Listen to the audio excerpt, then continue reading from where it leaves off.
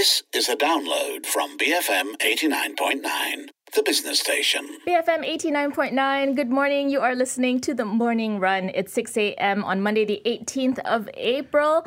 I'm Shazana Mokhtar together with Philip C. and Tan Chen Lee this morning. Hello, hello. Hello. Is it Monday or is it Friday? It's a good question. I still feel Friday vibes, right? Because it's a short work week. It is a public holiday tomorrow for Nuzul Quran, and we're coming off the back of Easter weekend, which I know many have been observing over the weekend, and then there was also the Tamil New Year on Thursday. Yeah. A lot of it's kind of like a convergence of festivities in a way, because of course the Muslims are celebrating Ramadan with all its attendant brouhaha. I was in Publica over the weekend. It truly feels very festive. There were all the bazaars happening, and then I was frantically trying to find Easter eggs everywhere across the city.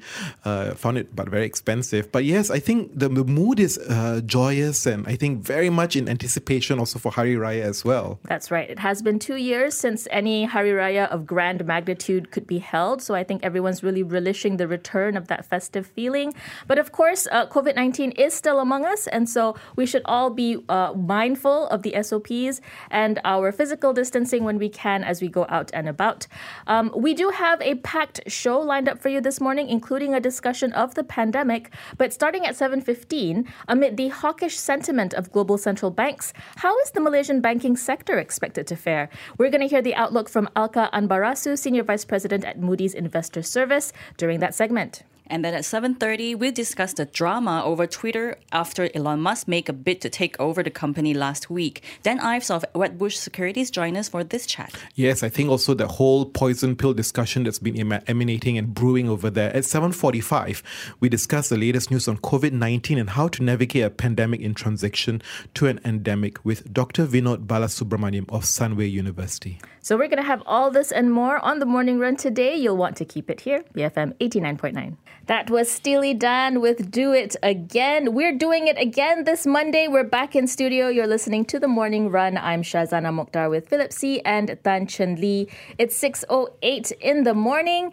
And as is typical of Mondays, there are many among us who may feel less than charitable that it's Monday again. You know, it's not called Manic Monday for nothing. And it could be the kind of day that has people spewing profanities at times, because today is also the day where school kids are back in school in full force. I think the rotation of school sessions has been ended. So we're going to see a lot of traffic on the road, I presume. And I guess, the question that we're discussing today is whether cursing has become acceptable, and especially in the workplace. Yes, and especially nowadays that we have so much of stress that is built up among us, like rising food prices, rising fuel prices. You know, you go to the petrol station, you look at the number on the device, and you're like, I don't want to say the word. And then maybe when you go to work, and because finally we're all back to the office, and then you meet some of your coworkers again, and maybe, yes, there's a lot of love-hate relationship with them, but sometimes there will be moments that would drive you a little bit crazy, and you want to say the F word again. And so we're discussing about swearing at the workplace, whether it's appropriate. And we're referring to this article on Wall Street Journal titled, "Sure, Work Makes Us Want to Swear, But Should You?" And in the article, it actually quoted Nick Mazing, Director of Research at Sentio, a financial intelligence platform, has found that business formality is on the way out. However, deploy a curse word at the wrong moment or in the wrong company, it can swiftly derail your career. I think this discussion also comes up because in the 2 years of the pandemic, we've been doing this either working from home or having a hybrid working environment, which brings a lot of casual into, I guess, workplace interactions, yeah? Because if you're talking from home in your TV room, for example, that's a really different feeling from sitting in a boardroom with your colleagues in like more professional atmosphere. Well, I think that's the boundaries of professionalism we have, and that's why I don't advocate any time you should use profanity in the workplace. I feel the problem we have now is that people use these curse words and swear words as a way to build connection. That, I think, is the central problem here, which is they think, if I use this, it makes me feel more relatable. It makes me feel like I can connect with you. And I think that is one of the biggest challenges that people have, right? There's this whole struggle to say that I'm with you, I understand your problem, or I want to amplify or emphasize something very important. And that's why you see in the article that you picked, Chen Li, that when you look at investor conferences and shareholder meetings, we have hit a 5-year record high, right? 166 such transcripts with foul language coming through. That actually really surprised me, because I don't make it a habit to read like verbatim what happens in board meetings or in AGMs. But the fact that you see a rise in profanity, that kind of made me stop and think like, oh, okay. So even in these very business type environments, where you think it's, suits all the way, they're using that, and I think it's being recorded. Yes, and I think they use it intentionally. It's usually sometimes where, it just comes out naturally, and I can sometimes forgive you for that, but this I think becomes intentional just to make a point. I wonder how much of this has to do with startup culture as well, and the fact that a lot of startups have ballooned into these huge firms or into these listed firms, right? Whether that comes from the initial very casual way things are set up, and then you get to these environments and you just kind of carry on with that practice or habit. Yeah, but first, let's take a look at this. When we see someone swear at a workplace, what does it mean to you? I mean, what kind of image would that have towards other people around you? I mean, in my view, I think that it speaks a little bit of that you cannot control your emotions. It's more like you are a little bit lacking in terms of the EQ management there. I feel like it depends on context as well, yes. right? Like, I don't expect to hear swearing at Bursa Malaysia, for example. Yes. But I do expect to hear it in a kitchen, in like a really busy kitchen, and the chefs are kind of really frazzled. I can imagine a lot of profanity being thrown up there. I think your point is absolutely right. Like context, right? And also your culture. Like in Malaysia, I think what happens a lot is one-to-one conversations. It's peppered, I'm sure. Then when you start entering meeting rooms, then you see it a bit more divisive and split. But generally in Malaysia, still culturally, we do not condone these things in the broader public engagements. Even when you think about your career stages, as a junior in an organization, you wouldn't do it. But as you become more senior, you feel you have more liberty to do it because you understand the DNA of the business, so you can kind of imbue your personality. So I think the problem also we have is that, swearing also reflects your relaxation and that it reflects your personality, which I really hope that isn't the case. I feel like I understand the significance and the satisfaction of using a well-placed swear word. Yes. But at the same time, the English language, and really any language, is so rich. There are other ways also to express a certain emotion or make a certain point. I think we can all be creative in that, right? Instead of going to swear words. I fully advocate that, because people think, that works in the creative industry. But my view is, if you're more that creative, why can't you just find other words, right? Instead of that word per se. So where's the creativity for that if you think that only applies to the creative industry?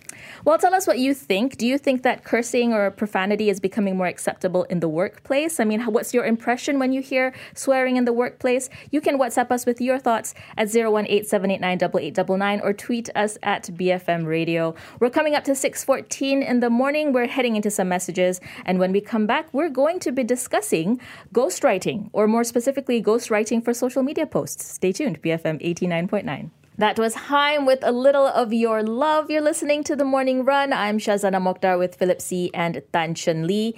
And a bit of love is what many people are looking for on social media, in a way, when they put up their very shiny, happy posts. And the allure of social media is that you're viewing the authentic selves of others, right? You're given a window into the lives or thoughts of a person that you may not cross on the street. But at the same time, we're very well aware of how staged this authenticity can be, especially on platforms like Instagram, YouTube, or TikTok. We know it takes a lot of effort to post up that really beautiful Instagram photo, for example. So perhaps it shouldn't be surprising that the staged nature of posting also permeates LinkedIn, which is the social media for professional networking. But it was a revelation for me to find out that ghostwriting posts on LinkedIn is a thing, as detailed in an article on Business Insider. I mean, look at the price tags that people are now saying, right? Agencies and individuals can charge up to $2,500 to $10,000 a month, or even very high in demand LinkedIn ghostwriters can command $500 to $700 an hour. Shaz, we're in the wrong job. It's crazy. I am pretty flabbergasted by those prices. And usually ghostwriting to me is always associated with the book industry. Yeah, you've got these big names that produce books. You see a title, for example, so and so wrote this book with so-and-so. And you know Yes. the second so-and-so is the ghostwriter who really did all of the work, to be honest. The fact that they actually mention the name credits that maybe perhaps, okay, not a ghost then because it's really come alive, the name. But in my take, I think that's fine, like if it's in a corporation or business, because they do hire quite a lot of ghostwriters. I have an issue with social media posting being ghostwritten because isn't it meant to reflect your personality, as you say, right? When it becomes staged authenticity, that's fake then. That's true. I think it's in terms of social media, it's no longer authentic anymore because like a personality that you see with beautiful photos and nice articles or whatever wording they're writing over there is usually by a team of people and not just one or two people. It could be a team of 10 people to do up all these posts, and because they earn a lot of money out of it, they take it very professionally. So what does it mean that, you know, it becomes important for someone to gain that following on social media so much so that they have to hire out or outsource the work of being seen as attractive or intellectual on social media to get that attention? Well, it becomes a business, and I think that's the big challenge here. And you know, especially when it comes to LinkedIn, you are usually a professional. You work for an organization, and that's where the challenge is, right? You basically classify yourself as a business within the bigger context of the business you work in. That, I think, is the central problem here. Now, if you're an entrepreneur and you want to, you know, kind of push your own business, then you're kind of pushing it as an organization. So then the blurred line is, where do you draw the distinction between yourself as a brand and the organization and company as a brand? The problem what you see now is that it's all melded and interconnected in this day and age. That, I think, is the central problem here. I actually think that it may not be a problem. It may be a new profession. Fair. That's a true point. A new career path for a lot of people, especially the young people. You know, because it's just, we didn't know how this whole Instagram thing would have evolved when like 10 over years ago when it started. But it has really become an empire, business empire for a lot of these people. And they take it, and that's why they have to write it very professionally. Even the photos that they the photos that they post is taken by professional photographers. It's not kids play anymore that you just take an iPhone and just take a picture of that. It's treated very seriously. Do you see that's why there's so much pushback against all these staged things, right? That's why you see in this day and age, you see many celebrities even take off the makeup and such because people just are shunning that. And my only issue is that if you're just presenting yourself purely as you evolve, as you grow older and all that, will your business evolve at the same time? That, I think, is the central question. It could also, yeah. I guess it reflects just the change of the zeitgeist at the moment in that we see a lot of we see the influencer movement coming up, right? So previously you had to have achieved a certain stature in terms of maybe you're like a leader at a big business or you're a celebrity to get that influencer clout. But now you find that just by virtue of being likable on social media, you get the I guess, tag of being a creator and of being followed and of being influential. And that's kind of where this is all converging into and why ghostwriting for media posts have come out. So I find it interesting that when it comes to social media, I don't mind if there's a team behind it because you're kind of getting creative direction per se. I worry sometimes when it comes to LinkedIn ghostwriting, what you want to say versus what the ghostwriter wants to say could be totally, very different, right? And this is the debate also we were having just now, right? What is the difference between professional ghostwriters and consultants in a corporate workspace environment, right? Because presumably the management has a viewpoint and they're just getting someone to articulate it in a much better way. But do you really need to spend so much money and outsource that? Interesting, yeah. Like how do you justify these fees? As you mentioned, it can come up to like $800 per post. It could be like $600 per hour. These are pretty monumental fees, very equivalent to the legal profession, some have said. For sure, legal fees, equivalent to legal fees, but it goes to show how important brand is now, isn't it? It all goes down to advertising and how you want to portray yourself to the world. But tell us what you think. How would you react if you found out that a influencer you followed on social media, LinkedIn in particular, used ghostwriting services? Would that change your perception of them? You can WhatsApp us at 018-789-8899 or tweet us at BFM Radio.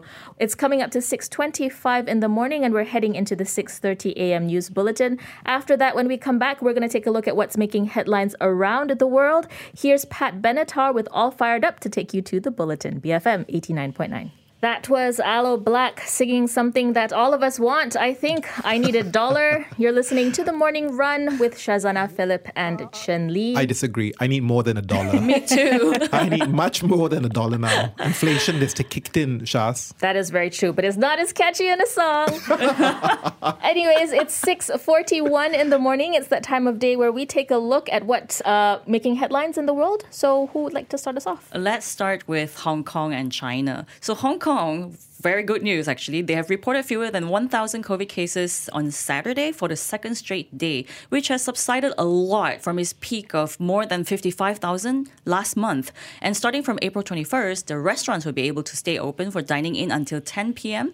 And as many as 4 people will be allowed at a table. Gyms, museums, cinemas can reopen, but bars will remain shut. That's very good news, I think. Exactly, and yes. I'm glad to see that Hong Kong, one of the key financial hubs in the region, is reopening. I think one of the central problems always with Hong Kong and China is that if you deep dive into the vaccination rate, it's that the lower vaccination rates are with the elderly. And that is what I think particularly makes it more vulnerable perhaps to other countries in the world. So it is also very comforting to see that there are 3 Chinese vaccines targeting Omicron for trial. And I hope that drives more confidence for especially the older population and segment to get themselves vaccinated. Exactly, because Shanghai government also urged the city's elderly residents, those above 60, to get their vaccines and boosters, because only 62% of their residents aged 60 and older have received 2 shots of COVID-related vaccines as of April 15, and 38% have gotten booster shots, which is quite low. Yeah, so I was just going to share with you a story I had last week. I was talking to my friend who's in Shanghai, and I was remarking to him, I said, such beautiful pictures of the empty boulevards of Shanghai. He's like, yeah, well, you can see it. I can't see it. I'm stuck at home. Yes, there we go. The strangeness of what COVID does to people living in the city. On the topic of elderly folks and the low vaccination rates, I guess something that also to keep in mind is what the discussion in China is like over elderly homes, and how there are questions over what the death toll is like at these elderly homes. I think there's a lot of questions on transparency of data and whether we're really seeing the true figures of the COVID-19 infections over there. Well, to be fair, at the start of the pandemic, in many Western countries, the target was also elderly homes, where we saw a raft and huge amount of deaths taking place there. And hopefully the pandemic will get that conversation continuing, about whether we're doing enough to take care of the elderly in these kinds of facilities, whether enough care is being given to them. Just one more quick story here. The US will be hosting ASEAN leaders in mid-May. President Biden will be holding a summit originally scheduled for March involving the 10 ASEAN leaders. I'm not sure whether our Prime Minister will be going, but I can get a sense that this is quite an important summit, in essence, to kind of curtail China's growing influence in the region here. It's going to be interesting to see what comes out of that summit, and who attends. As you said, I think they are interested in shoring up their influence against China, one, but then there's so many other issues at play as well. We can see how divided ASEAN is on the war in Ukraine, for example, and how that's going to how the U.S. will approach, I guess, sort of dealing with these countries and try to persuade them to come on the right side or to at least stay neutral. I'd be watching that. I'd be watching that, but I really question the efficacy of such summits. I mean, under President Biden, we've seen so many summits, have we not, in all sorts of shapes and sizes, but has it yielded anything? That is my question really here, that all these, I worry, come to nothing. I'm sure that the very hardworking diplomats in the background are frantically exchanging drafts of text that the leaders are going to approve and issue. One thing I'm going to be watching is whether our Prime Minister, if he attends, ends up speaking in Bahasa Malaysia during the meeting. That's something that I will be keeping an eye on for sure.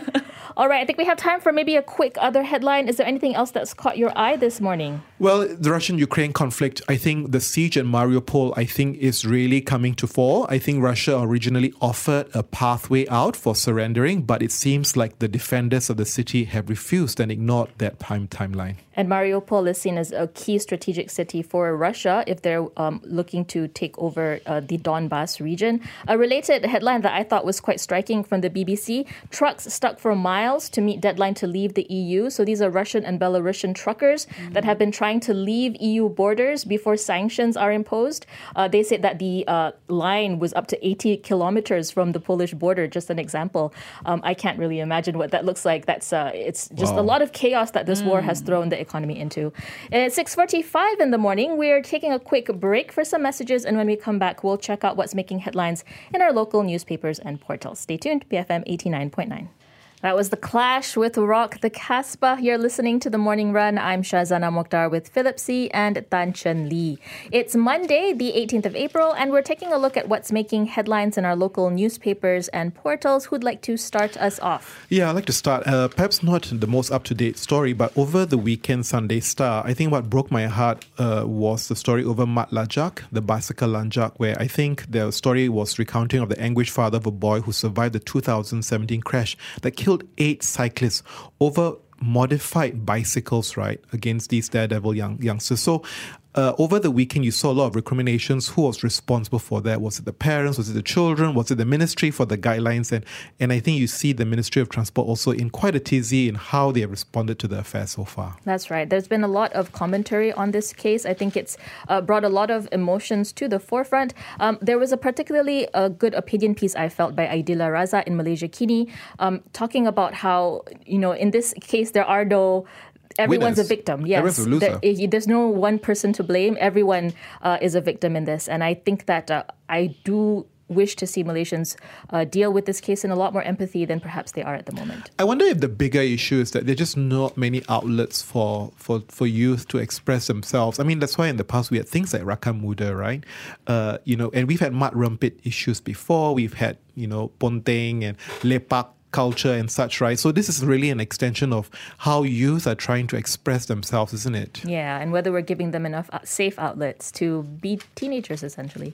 But all right, so that's one thing to watch. And I think there is a court case that's going to the Court of Appeal today on this case. So something to keep an eye on. How about you, Chen Li? What's got your eye this morning? I'm looking at the New Straits Times on page 3. So our Prime Minister cautioned against airfare hike. He says that he learned that flight ticket prices have surged by 500%. And for tickets to Sabah Sarawak, it will cost around 2,000 ringgit, which is, quoting him, almost equal to the fare to London, which is pretty expensive, you ask me. And he says that it can be treated as an offence under the Price Control and Anti-Profiteering Act in 2011, I mean. So it's pretty, I guess it's because of the demand that, we have been seeing. Finally, we are able to fly, and then everyone's trying to get their holidays, and Sabah Sarawak seems to be the place to go, I suppose. A lot of people have not been able to go back for the past 2 years. That's so also it's really true. Sabah Sarawakians working in the peninsula who want to go home for the Raya festivities. I think it's huge demand at the moment. Absolutely. I think this is really a question of demand and supply here, and I think the question here is that demand has far outstripped supply, and that's why prices have rocketed to this extent. The question is, what can you do, I think, to help, ease that whole tension between demand and supply? I think that's the big central challenge. Do you add more flights? Can you add more capacity? I think that's also going to be part of the equation on how you're going to resolve this problem, because as what you were saying, Shaz, this is 3 years of pent-up demand. Right. So it's something to also follow and see whether there are any movements there. I'm going to turn our attention to the political space and just the headlines that have been coming out over the weekend on this. Firstly, Datuk Sri Anwar Ibrahim and Datuk Sri Najib Razak will be taking to the debate stage on May 12th. So they finally come to a date on when they want to come across each other, and they will be talking about the Sapura Energy case as well as Malaysia's future. So we'll see these two leaders go head to head. And I saw, over the weekend with The Edge, also an article with the CEO of Petronas. And it brought, I think, the broader question about the role of Petronas in the whole scheme of things, right? Is it responsible in developing the oil and gas ecosystem? And if it is, right, to what extent is its support and role? That I feel is the central debate and question here. At what point does the government intervene? And over the weekend, you have to ask, what is the goal of public money and public funding, right? Is it A, to basically put money where private sector wouldn't want to do? Or is it B, to catalyze private sector? And if it's both? And I think the issue here is with Sapura, is it a situation that it doesn't qualify for both scenarios? Interesting stuff. I would be curious to see if the leaders actually talk about these very substantive issues or whether they go to populist arguments, as is the case. Something to watch, I suppose. Other headlines, I think there was a lot of chatter on Datuk Seri Ismail Sabri's mention as candidate for Prime Minister for UMNO, putting to rest the factionalism in between the party. Whether that will hasten the calling of GE15, that is my question. Well, I think that's a function of the MOU, isn't it? Whether or not they will extend the MOU. I think UMNO was very clear that they would not extend the MOU. That's right. And on the Malaysian Reserve, we talk about the MM2H. So as the borders open, MM2H is something that's on the back of our mind. And it is expected to pick up, but because of the stricter rules that was introduced last year, it would remain a bane. So if you look at the rules that was introduced last year, it has increased the monthly income requirement from 10,000 to 40,000 a month. And you have to have a liquid asset of 1.5 million. And your fixed deposit has to be about 1 million instead of 150,000 in the past. And the minimum age has increased from 21 to 35. So they're saying these rules would definitely deter MM2H applicants. Yes, but remember, there was even a tightening worse than that before. And I think this was like viewed as a compromise. And even that, I think, is still not good enough for many quarters in That's right. this area. Whether expats will choose to choose Malaysia as their second home, I guess, is one of those trends we're going to have to keep watching. It's coming up to 6:56 in the morning. We're heading into the 7 a.m. news bulletin. And then after that, we'll take a look at how global markets closed on Friday last week. Taking you to the news is David Bowie, Suffragette City. Stay tuned to BFM 89.9. Thank you for listening to this podcast. To find more great interviews, go to bfm.my or find us on iTunes. BFM 89.9, the business station.